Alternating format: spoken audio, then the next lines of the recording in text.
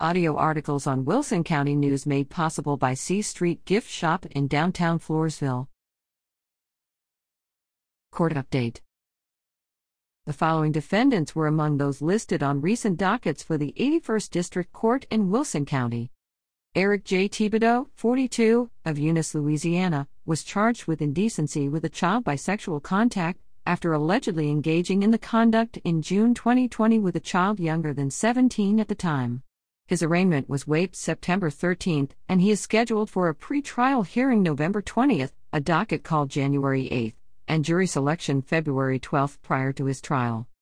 Sean P. Long, 25, of Raymondville was charged with forgery with intent to defraud or harm an elderly person after allegedly writing a check on an account in August 2022 without the consent of the owner, who was 65 or older.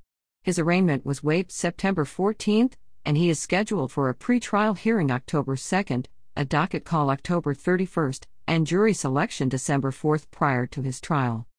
Jose T. Patino, 32, of San Antonio was charged with burglary of a building after allegedly entering a building or portion of a building not open to the public in June 2023 without the owner's consent and with intent to commit theft. He waived his right to a jury trial and pleaded guilty to the charge September 14. He was sentenced to 15 months in a state jail and ordered to pay court fees and reimbursements.